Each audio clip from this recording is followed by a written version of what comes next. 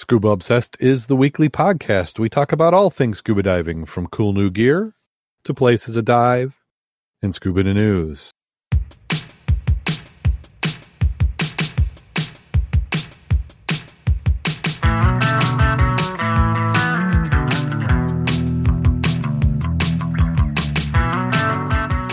Scuba Obsessed episode 443 is recorded live April 2nd, 2020.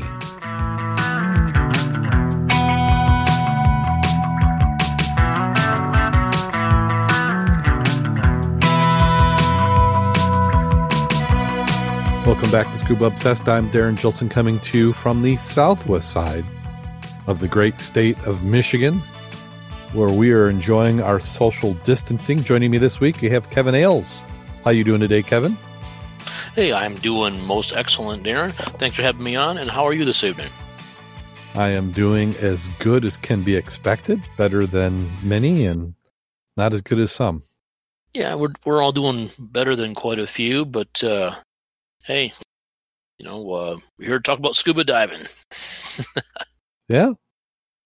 So hopefully some of that is going on. I know I have not been among them figuring out a way to get wet, but I'm seeing more and more people talk about it, and hopefully we'll be able to see some of that happening.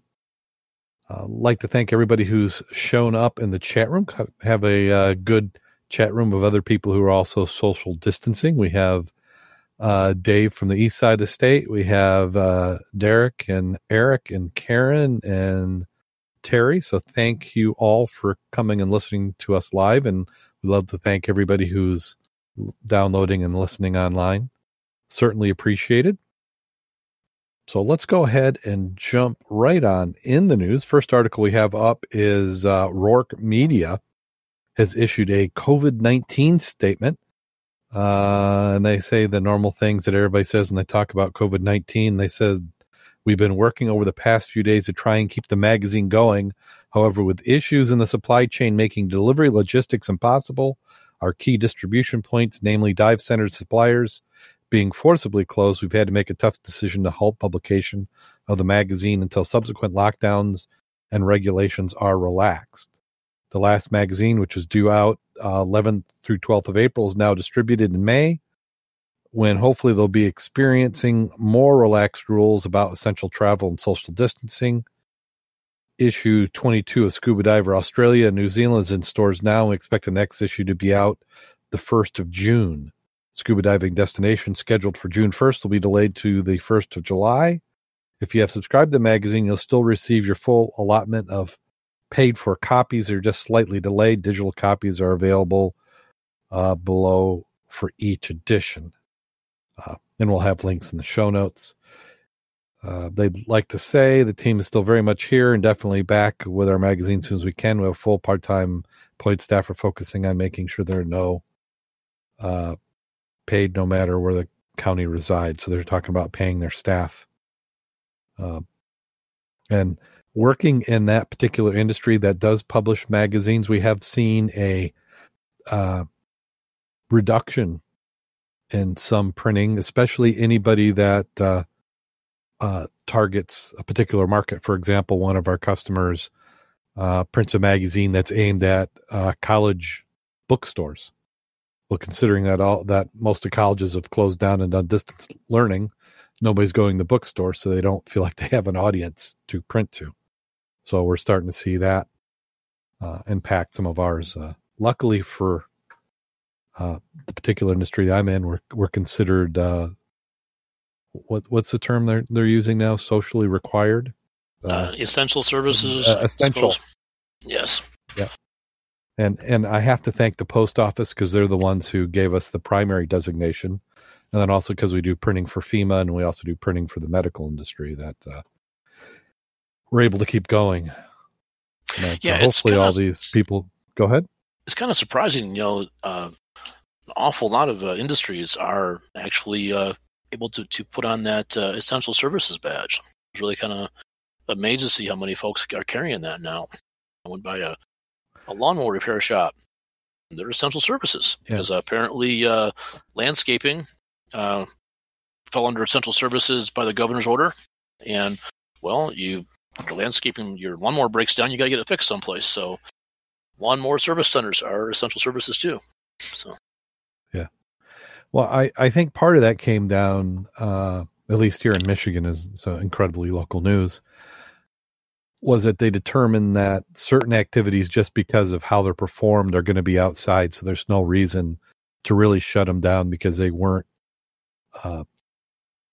increasing the likelihood to a significant extent. You know, they're trying to limit the impact as much as they could. So a lot of your outside trades were allowed to continue. But then you're right. It's if you support one of those trades, then you, by definition, become essential. So you could have 50 people in a sweatshop fixing lawnmowers, and then you would be essential. But a lot of the businesses that are essential are still closing down. I just reading something today. You know, a lot of the restaurants who were trying to make it were saying that the decrease in business was enough that they were just burning through cash that they could save for when things got better. So they were shutting down because they were looking at it and people weren't, you know, the restaurant itself required more than just one services such as alcohol sales. And even though they were allowed to sell alcohol for carry out, it wasn't enough to offset the loss in revenue and the cash that they were burning. So we're starting to see some local businesses that are allowed to operate, not operate. And then a Independence man returns from Honduras, and this is in the Missouri, Kansas area. An Independence man has returned home after a lengthy stay in Honduras that was prolonged by the coronavirus. Rob Cambin arrived in Kansas City International Airport late Saturday, and is an airport that I fly to many times a year. I don't know how that's international.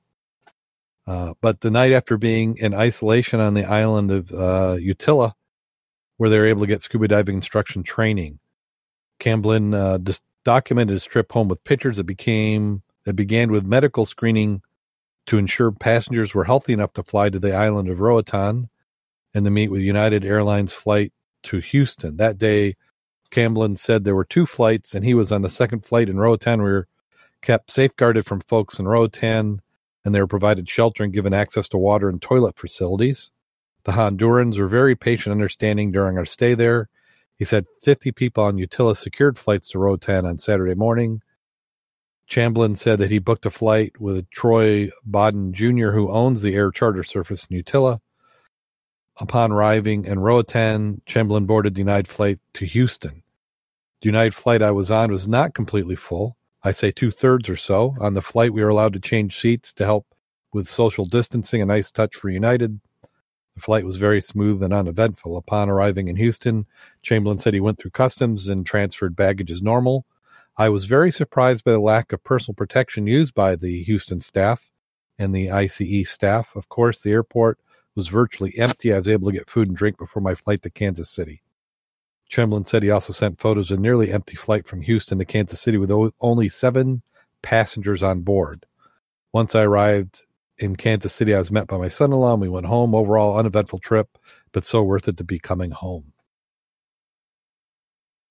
So I was seeing that there's a lot of people who are trying to take advantage of the situation to get some nice trips, and they were having a challenge getting to their final destination, and some even made it to the final destination just to be told they had to quarantine for longer than their trip was planned. So it's always better to be home. And then this one, the photo alone was enough to cover this one. In Bali, in the coronavirus lockdown, a tourist uses scuba gear to protect himself from infection. Security guards wander the street with guns, and beaches are deserted. Startling pictures of an Indonesian island, abandoned streets, bars, and restaurants and beaches where usually hundreds of tourists would gather. Some visitors are taken to extreme approach of personal protective equipment, as the island runs critically low on surgical gloves and masks. An enterprising young man arrived at immigration for visa extension, dressed in scuba gear to protect himself from the deadly virus. A confused bystander put a picture on the of the diver on social media and captioned it, "Just when you think you've seen it all, shot from immigration in Bali today." And you really want to take a look at this photo. So I'd say that was like a 80 cubic foot cylinder. He's wearing his full BC mask and breathing through the regulator. This is something that a lot of us have been joking about too. Is a scuba kit does work as a respirator. I mean, although all you're doing is giving yourself that rarefied air. I mean, the mask would be sufficient. Yeah, that's what I thought. Plus, you can talk through a regulator, but it's not always clear. Not really. I mean, it's pretty challenging. It's like talking through a kazoo. Yeah, I was kind of doing the math on it because I dive a rebreather, which is good for 4 hours. The thing is, it's kind of a shame to go through all that Zorb and stuff just to sit there and talk for 4 hours. Oh yeah. Yeah. Well, if you're going to do that, you just got to breathe on it longer. Yeah, I don't think I want to go through all that grief just for because on the surface, an 80, experienced diver should be able to get about like 3 hours out of that 80. So yeah, as long as you're not hyperventilating, you should be fine. Yeah. And Karen's posting more of this similar stuff here. But why are they wearing their fins in the market? That doesn't make any sense to me. Yeah, same idea, Karen. Well, my guess is if they're wearing the fins, that's just they're doing it to show off. It's like, hey, let's see if we can get some social media attention here. Yeah, social distancing. If you got the 6 foot fins, maybe. Oh yeah, you're talking kind of like the freediver fins. Yeah, yeah, you wear that. Scuba Terry tells us, "Go big or go home." Oh yeah, Derek is bonus points for fins. You got it, boss. Yeah, they said, when was it time to release 3 baby sea turtles into the Atlantic Ocean? Marine biologists from the Florida Atlantic University and Boca Raton had to get creative. They teamed up with the Coast Guard because of restrictions related to the coronavirus pandemic. Collaborating with the Coast Guard, 3 female baby green sea turtles were released in the Atlantic on March 27th. The Coast Guard had to do it because closed beaches and scuba boats are not permitted to travel. Green sea turtles are different than loggerhead turtles because they're swimmers and more like burrow into the sorghum, which is floating brown algae out to high sea. Green sea turtles are rarely observed in the open ocean, and very little is known about them once they enter the sea as hatchlings, when they appear as large juveniles or adults in near shores. To keep tabs on the turtle, scientists outfitted them with small solar-powered satellite transmitters and laser beams. No, they didn't. They already received information on the whereabouts of 6-month-old sea turtles, which were traveling the Gulf Stream on the edge of the continental shelf. Data from satellite transmitters will help scientists from FAU and the University of Central Florida to preserve the sea turtle habitats, as well as the impact of climate change and warming temperatures on sea turtles. So that is down in Boca Raton that they're, that's something we'll talk about a little bit later. But they're not letting divers or anybody in around there. I'm sure they got their reasons. Don't imagine they have the greatest in the way of medical facilities down there.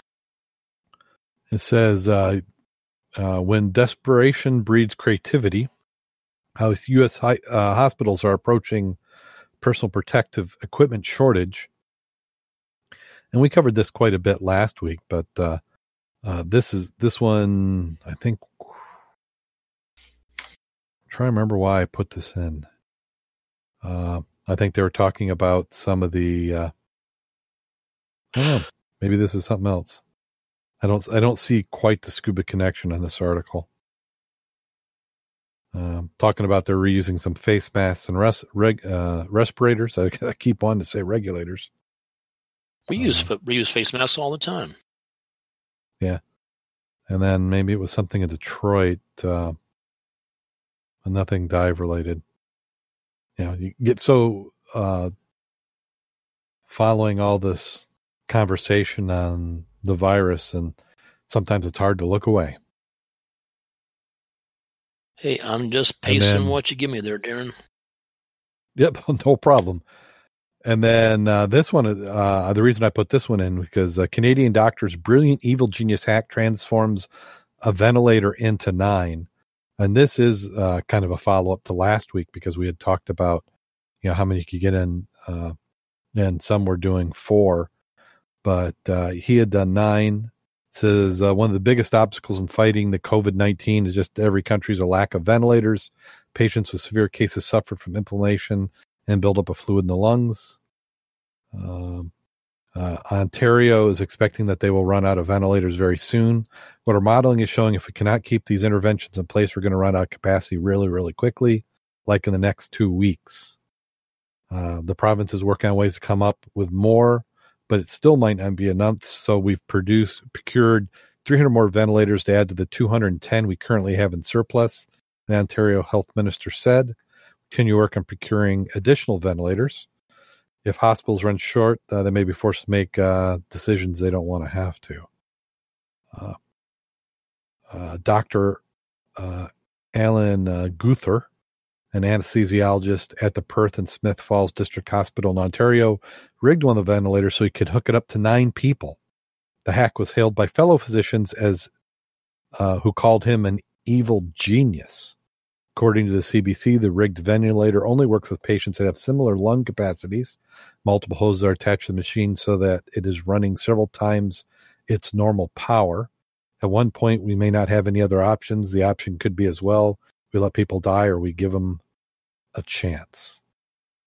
He came up with the idea after seeing a 2006 video on YouTube. He says the idea has been tried once before after the mass shootings in Las Vegas in 2017. The hack was so impressive it even caught the attention of Elon Musk, who tweeted, "Interesting thread." Engineers in Italy earned some similar attention this week by hacking Scuba gear and turning it into a ventilator mask. Italy is the second hardest hit country. And they go on. So, and even in the photo, they show what Italy was doing. I think we covered that one last week.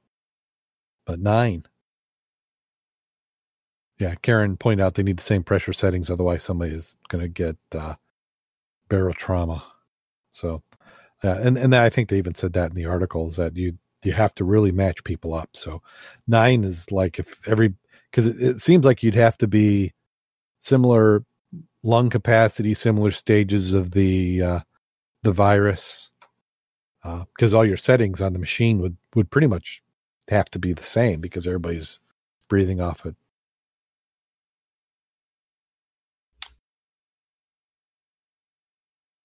And then, no, why is this article not showing to me? About the main shipwreck? That's the next one I have there. That one. Let's see if I can get it to come back up. Sometimes Chrome will do that. They're mad at me for not letting me continuously serve me ads 1,000 times. So you got Chrome mad at you. You got Verizon mad at you. They're all mad at me. I'm just that important that they just can't. They can't handle my not having my full attention. Main shipwreck identified as a colonial-era cargo vessel. About 2 years ago, a nor'easter struck York Beach, Maine, revealing a skeleton of a century-old shipwreck beneath the sand. It was far from the first time the mysterious ruin had surfaced, only to disappear again. In fact, the wreck first appeared in the state's sandy shores in 1958. Now, after decades of anonymity, maritime archaeologist Stefan, Clayson, has found evidence linking the vessel to a colonial-era cargo ship called the Defiance. He presented his findings to the Board of Selectmen earlier this month, reports Aaron Hayes for the, that's a terrible font color, Seacoast Online. To identify the wreck, he sent pieces of the hull to the Cornell University Tree Ring Laboratory, which I know is dendrochronology. Learned that from Oak Island, which analyzes the samples to determine their age, and visited the Peabody Essex Museum in Salem to do some good old-fashioned historical research. namely looking for nearly 50-year-old of notary records kept by one Daniel Moulton. The Cornell lab analysis found the trees used to build the ship were felled in 1753, though 18th century sailors often abandoned old leaky ships on the sandbars. Researchers suspect the York Beach ship met its demise under different circumstances. We think it probably driven ashore during a storm, and it was pushed so far onto the beach that it couldn't be pulled back into the water. The wreck measures about 50 feet long, but the Defiance itself, a narrow cargo boat known as a Pinky, would have stood closer to 60 feet long in its heyday. Klesson identified the vessel after searching notary records that mentioned the shipwreck matching Defiant's age, construction style, and location. Initially, archaeologists thought the ship was called the Industry and was a possible match, but later realized it had sunk in a different location than the wreck. The Defiance, meanwhile, fits every description. The cargo ship bound for Portland, Casco Bay, left Salem in 1769, caught in a storm, crashed into the rocks along Cape Nettic Cove. There was a crew of 4, and they were carrying flour, pork, and other supplies. When the ship hit the rock, they attempted to save it, bilged the ship. The crew survived, but they couldn't save it. The Defiance ruins are normally buried under 5 to 6 feet of sand. In March 2008, but the strong storms occasionally pushed the sand out of the way, revealing the bottom of the colonial-era hull. Reports of the wreck first appeared in newspapers in 1958, resurfaced again in 1978, 2007, and 2013. The ship isn't reburied by natural shift in the weather. Locals cover it in sand as a protective measure. Well, that's a lot of work. The Pinky-styled ship is a common... What's that? Oh, I'm kind of surprised. I thought you paused, but go ahead and continue. I'll bring up a point later on this here. Yeah. The Pinky-style ship was common design in the mid-1700s. It's only the bottom of the Defiance hull remaining. It proved challenging to identify. It's difficult because a ship like that, 18-wheelers of today, basically it's loaded up with all kind of goods, whatever's being traded, going from port to port to port. There were hundreds, if not thousands, of boats doing this. When the ship was uncovered in 2018, the York Beach Police Department shared photographs of the scene on Facebook. Then tourists swarmed the scene, sometimes taking bits of the ship's rib-like woodwork home with them. Smith says it's been tricky and expensive to try and move the ship remains from its current location. In truth, the sandy resting place actually represents one of the best options for preservation. Moving forward, Klesson hopes to have netting and sandbags around the wreck to protect it. He tells the newspaper that they're searching for additional artifacts and photographs that can be show out more of the ship's story. I'm not trying to be the archaeological police, but people have been interested in the site for decades. I love to see photos, learn anything about it, and tell the story of the site.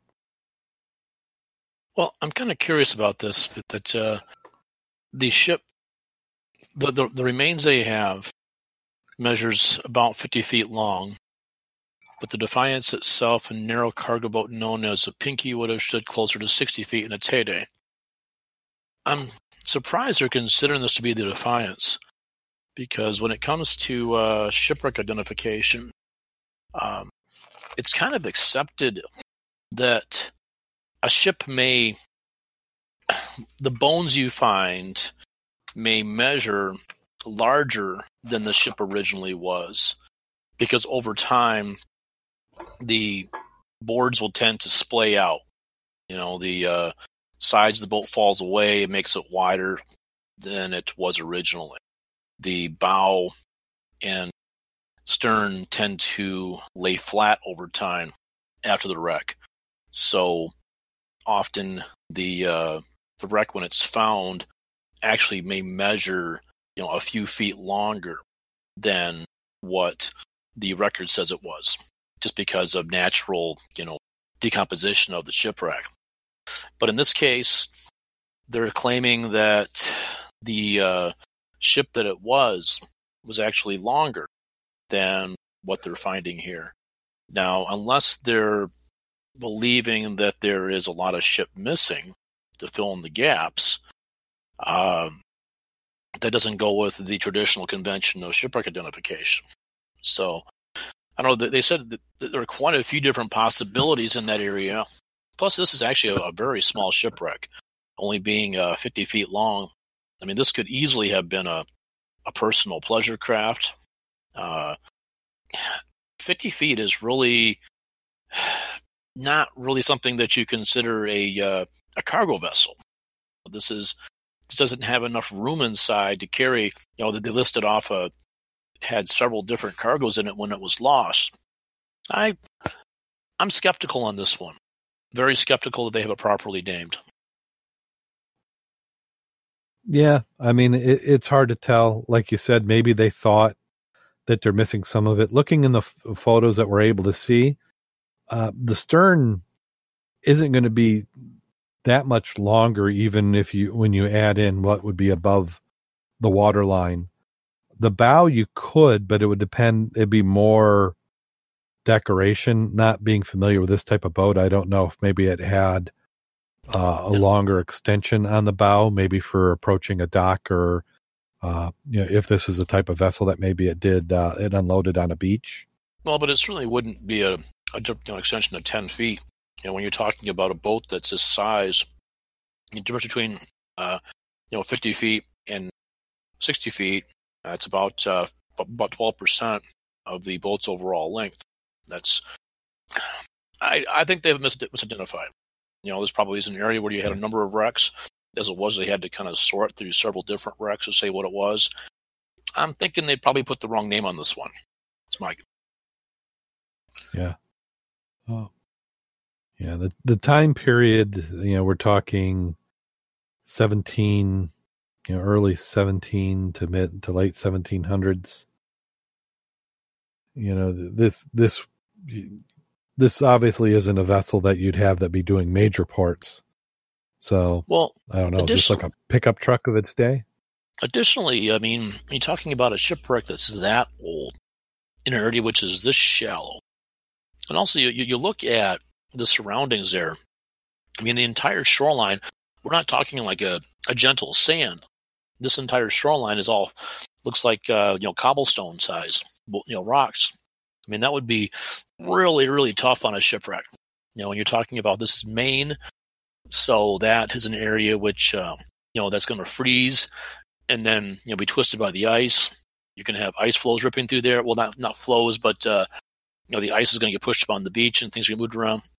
I would be completely, utterly shocked to see a boat that old, that shallow, in that environment, having that much still intact.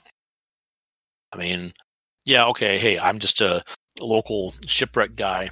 I'm no one to really dispute the experts here, but this just doesn't make a lot of... I mean, I would really, really question the identification here.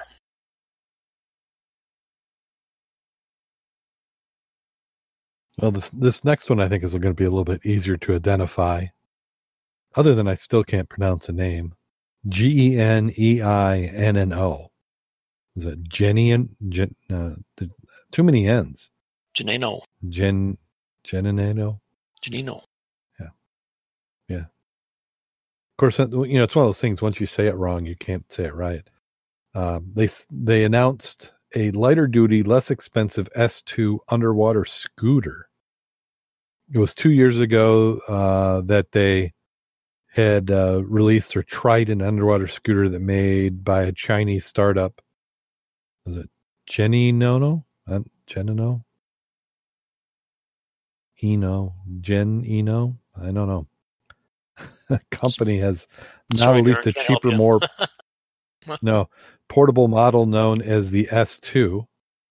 The Trident, now called the S1, is designed to pull swimmers, snorkelers, and scuba divers along underwater, utilizing 2 electric-powered propellers that deliver 12 kilograms or 26 pounds of thrust. It can descend to a maximum depth of 50 meters or 164 feet, taking its users to their choice of 2 set speeds, 3.6 or 7 kilometers an hour or 2.2 or 4.3 miles per hour.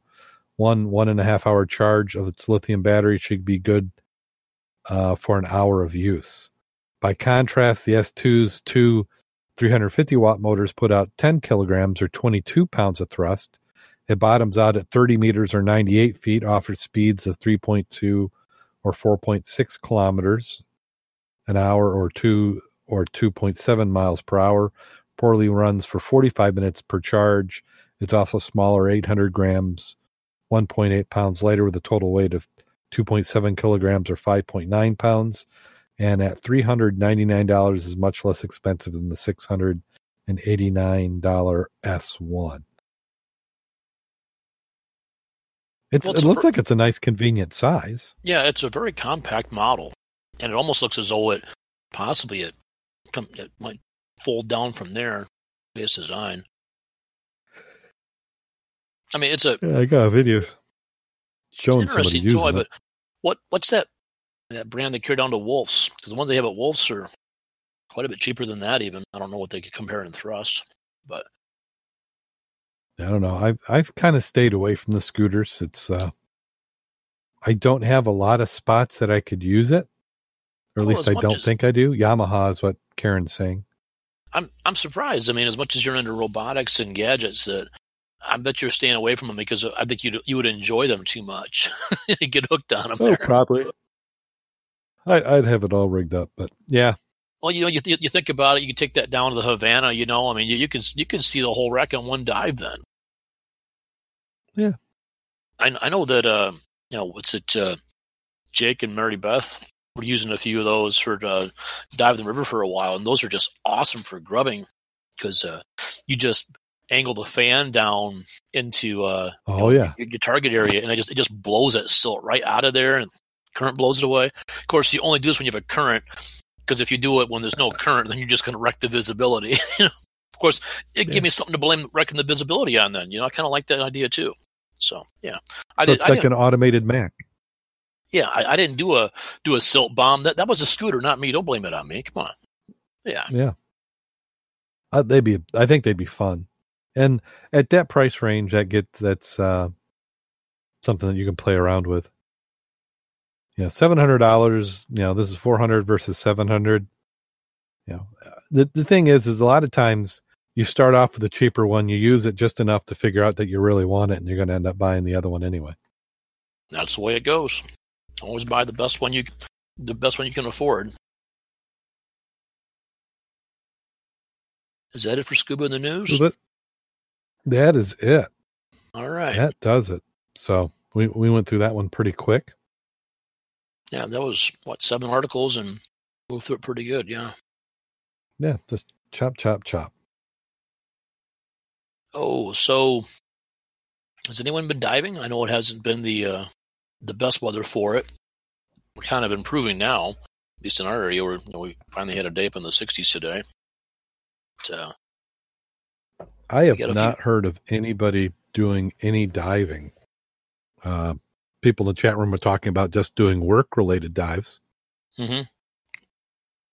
Dave Mabry was sharing us some pictures about doing a recovery dive. That was pretty cool. Yeah, that's the scary thing of losing your tow vehicle in the water. Yeah. Make sure you got an e-brake and you put it in park. Yeah. Looks like our buddy Dave Lowry's been diving quite a bit. He managed to get out there to Lake 16. He's posted more pictures of the platform and things out there. He's been out there fairly regularly. Yeah, it'd be nice to see what kind of plans that can get worked up to get that fixed. In that, what I would call a shared resource. I don't know if anybody claims ownership of the platform, but it'd be nice for the divers in the area to kind of responsibly come together to repair and get that put back in place so it could become useful again. Well, looking at it, a lot of what is out there at Lake 16 hasn't really been maintained for a while. And I think the community is going to have to kind of come together on this and maybe establish some work days out there. And I don't know if that platform could even be fixed.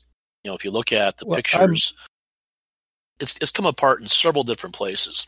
I mean, I would think that you could possibly pull off all the wood and replace all the decking and reuse the framework and probably some of the barrels, probably the chains, a lot of the different hardware and all that might be reusable. But it's the way that decking is buckling, you're looking at a complete rebuild on that platform right now. Yeah, my thought on that would be not to really reuse. I would be nice for somebody to do a survey and get some accurate details. I don't know how it's attached to the bottom. I don't know if it's concrete or if it's augured in. I have a feeling it may be augured, but it's one of those things you don't really pay a lot of attention. I think it is augured in with it's got chains and auger bits holding the thing in. Yeah. Helix anchors basically holding that thing down. Yeah. But it wouldn't be terribly expensive to go and replace it. Probably the most expensive part would be the if you didn't have access to the steel for the welding. I mean, you can get barrels fairly inexpensive. I think those were steel barrels. I'm trying to remember. I think there might have even been a mix. It might have been some steel. Yeah, what I can recall were the blue plastic barrels. What I can recall on it there, but I'm betting that steel frame could all be reused. It's just that wood decking has definitely had it.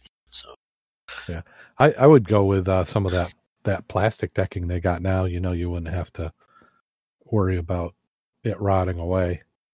Yeah, but then you're talking a little bit more money, and I mean, as many people dive out there. I mean, it wouldn't, and to enjoy that resource, so you think it wouldn't be a big deal. Everybody kicks in $50, and if everyone put in $50 in an afternoon, we could get that thing back up and running, no problem. But it's a matter of coordinating it, and I don't know. I mean, these kind of things in the lakes, I don't know, they're not 100% legal. So, right. That they've been popping up out there for decades in different lakes and places and all that, but we'd have a lot more of a eye upon us now. And there's been some concern that, some things such as the fish tank, the underwater communication booth, that one may actually have been intentionally damaged. There actually were holes in the bottom of it, and looks like somebody actually, maybe a fisherman, someone definitely. It looks like someone took that out deliberately. Yeah. Well, if it's deep enough, would a fisherman be able to get to it? Well, or I guess you could snorkel down. On a good day, you can see it from the surface. On a good day, they could probably hook it with their anchor if they're curious. I don't know. Okay. It's also possible they might have actually hooked it with their anchor accidentally, and then got upset because they lost an anchor on it there. I don't know. I mean, it's not an area we go looking for anchors, but there probably are a few of them down there. So, yeah, but yeah, I'm sure it could. The challenge would be, like you said, since it's some of that stuff's probably not supposed to be there. And then you don't want to be claimed as the one who put it down or the owner of it, because then there's a liability aspect of it that could come along with it. Well, if you have if you had a bunch of people put it down there, though, it's going to be kind of hard to, nail down. I mean, you might go after the organizer. I don't know who would.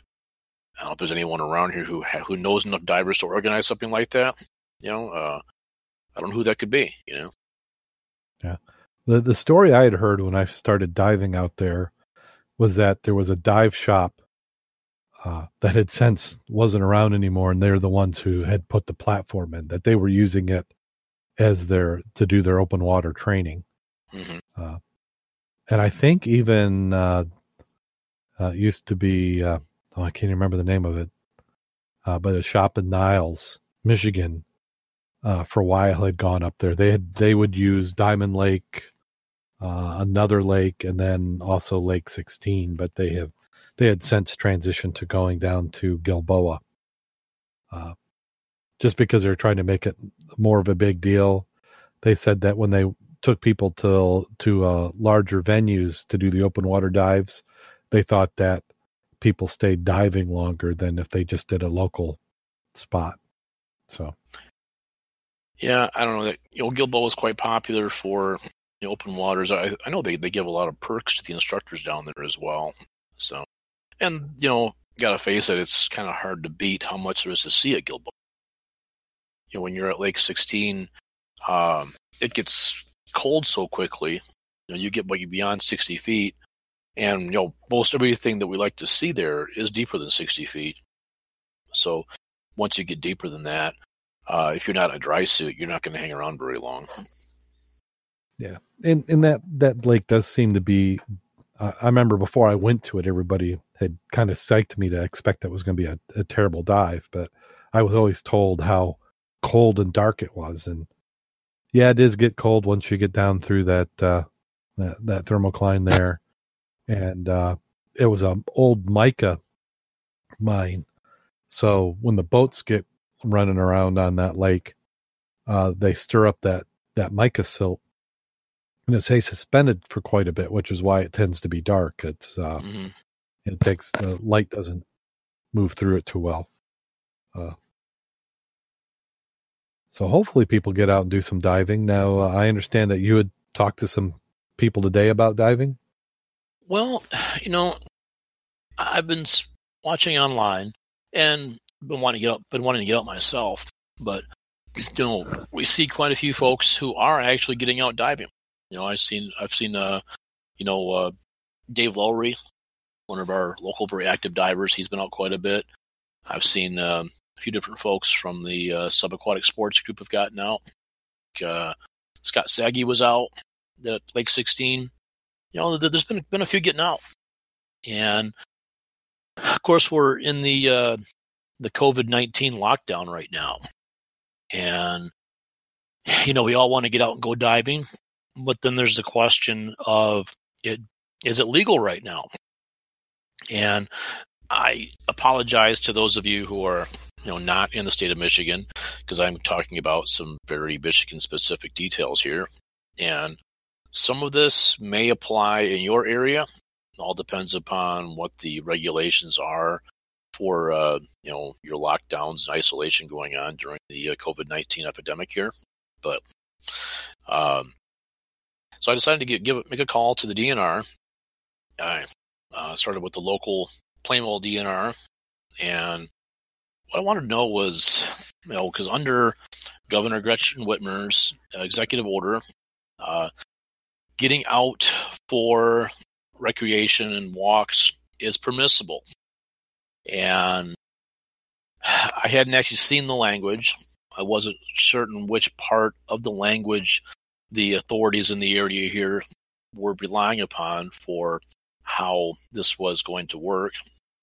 And I wanted to actually hear it from the Department of Natural Resources as to their opinion of the legality of us going out scuba diving.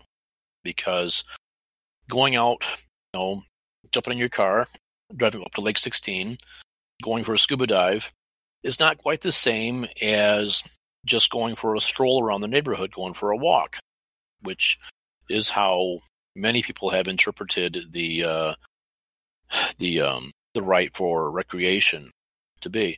But we're also seeing in the media, if you look at the Department of Natural Resources website, they keep telling us that the parks are open for the most part. Please come out and enjoy the lakes, the recreation. They are discouraging folks from traveling far to come see our lakes. There's really not a definition of traveling far. Sometimes the word distant travel is used, but there really is not a measurement, a number of miles, a time, a distance, as far as how much you can travel to see, to come enjoy the recreation. Now, I do have some language here. I'm going to apologize to you folks for getting technical here, but according to Governor Whitmer's executive order, the Stay Home, Stay Safe executive order, long-distance travel is discouraged unless it's for a purpose considered critical under the Governor's Stay Home, Stay Safe executive order. travel into the state from outside Michigan for recreational purposes is not recommended at this time. This type of non-essential travel could unintentionally increase the spread of COVID-19. Now, I spoke with 3 different folks at the Department of Natural Resources today. I ended up getting passed up as far as chatting with Edward Golder. He is the DNR's Chief Public Relations Officer, and we had probably a good 20-minute conversation as to the DNR's interpretation of Governor Whitmer's executive order, relating to recreation. And they're kind of putting scuba divers and fishermen in the same boat. Now, of course, that boat has to be big enough to permit the social distancing guidelines. We are all here in Michigan required to maintain a distance of 6 feet from person to person. This is to minimize the chance of any virus being transmitted from one person to another through coughing, exhaling, sneezing, different possibilities of transmission from person to person. So what I got from Edward Golder is that scuba diving is indeed recreation. It is considered exercise, and it is permissible under the Stay Home, Stay Safe executive order. But there are some restrictions. We have to make certain that we are we are adhering to the social distancing guidelines. That means even as scuba divers, we have to stay 6 feet apart from each other. They're not saying that, underwater, 6 feet, you haven't got to worry about it. They're saying 6 feet apart no matter where you're at. If you're in the water, if you're suiting up, you're discouraged from carpooling at this time. Now, if you are with a person who is in your immediate household, the 6-foot rule does not apply. This is a situation where you are sharing enough personal space that if you've got it, they've got it already, and you can't, expect people to maintain social distancing who are sharing a household. So if you're going out, scuba diving with your fiance or, someone, hint, hint, that's what I do. But if you are out there with someone in your immediate household, then the social distancing does not apply. But for everyone else, if you want to scuba dive, you can do it. But you have to think about how that affects how you dive, how you gear up. Many of us have wetsuits, dry suits, which require a zip along the back. So who's going to do that zip along the back and still maintain that 6-foot social distancing? Now, the DNR is watching gatherings. We've had a number of cases where the DNR, Department of Natural Resources, and our local police departments as well have been breaking up, gatherings of people. But in any event, the DNR is not going to interfere with us scuba diving as long as we are adhering to the social distancing mandates. I mean, we only have a bit of a loophole here because it is considered recreation and exercise. So let's not screw it up.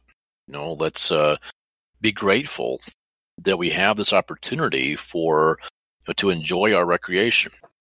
There are ways for us to enjoy our hobby legally and move forward with this as long as we're smart about it. So stay safe, stay healthy, go get wet. Thank you for researching that information for us and making all those contacts. I know it takes a little bit of effort to go and get a hold of people and get some answers. I was very pleased with dealing with the DNR They actually, the first two folks that I spoke with, initially I called the Plainwell DNR here, and I had to leave messages for them to call me back.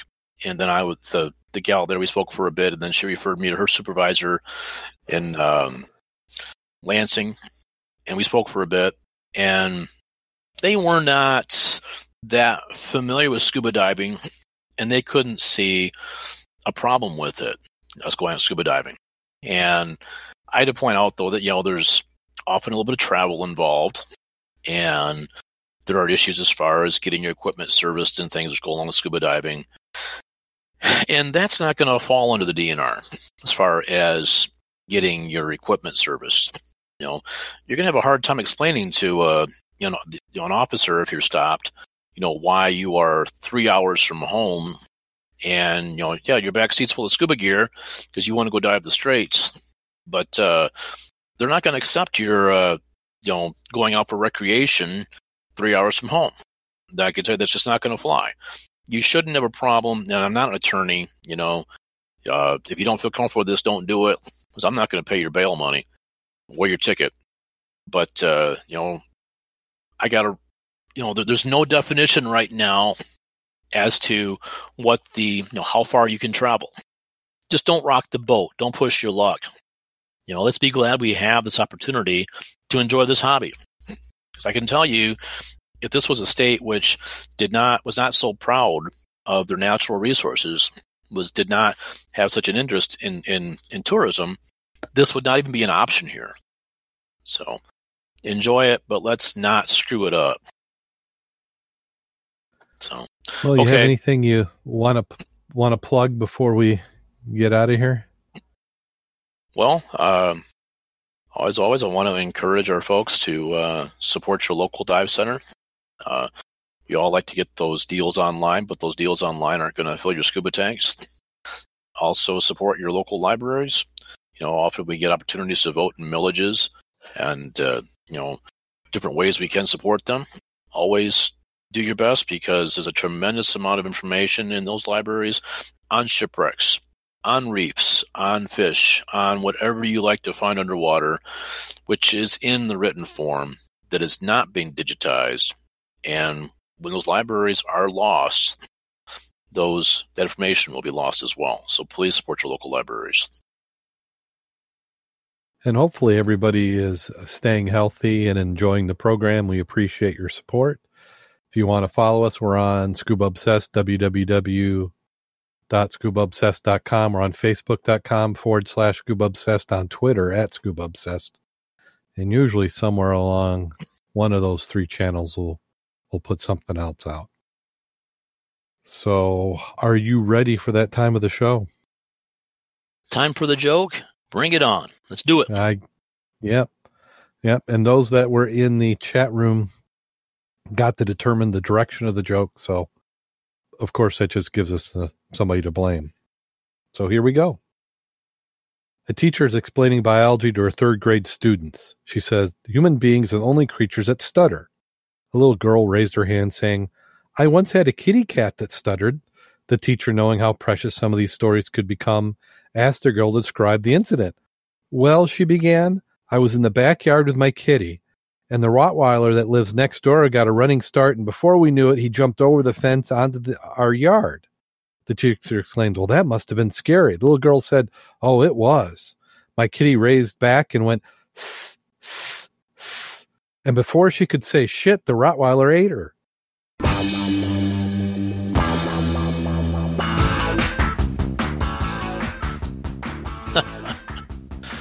Okay. So those of you who own Rottweilers and pit bulls, please send your hate mail to the show at... Yeah. Yep. So until next time, go out there and get wet. And as Mac would say, stay safe. Have a good time doing it.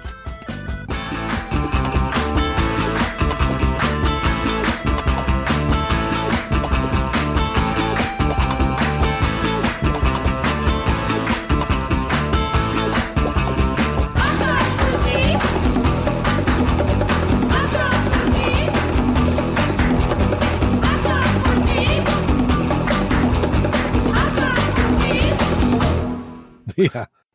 Yeah, in the chat room, they're saying maybe they should have said the other one.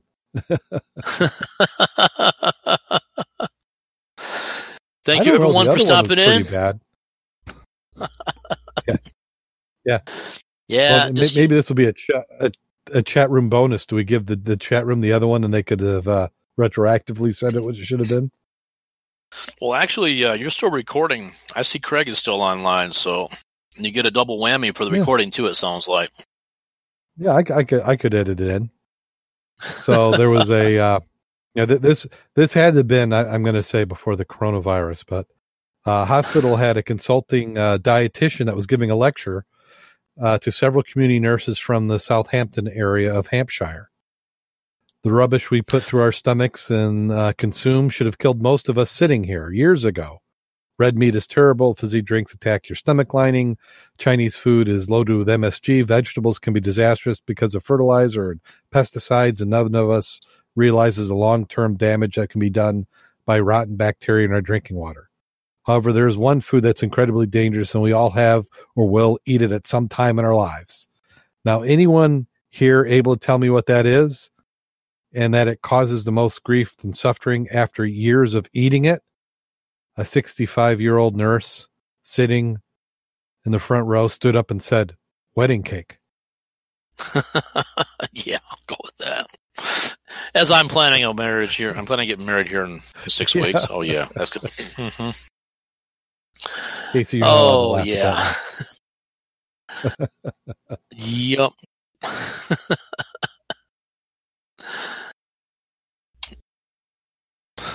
Yeah, Dave had that one. Thank you all for tolerating us. Yep. Well, the nice thing with the chat room is they can't throw rotten fruit at us either. So no, virtually they could, I guess. Probably could.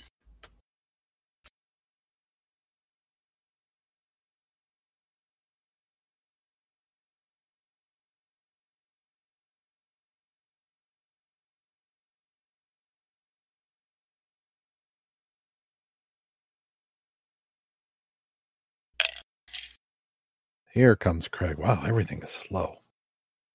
He was talking at us. Recording. Oh, I never heard him.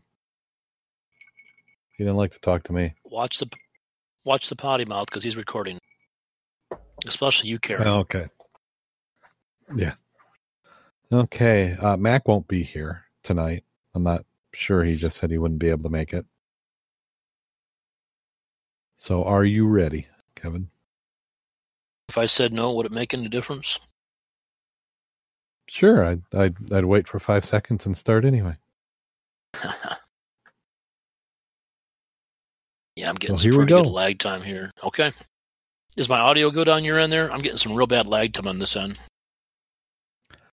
The audio's coming through well. They seem to do a pretty decent job of patching it together so it doesn't sound too broken up. The thing what will probably end up happening is that we'll keep walking over each other because of the lag. But I can fix quite a bit of that in post.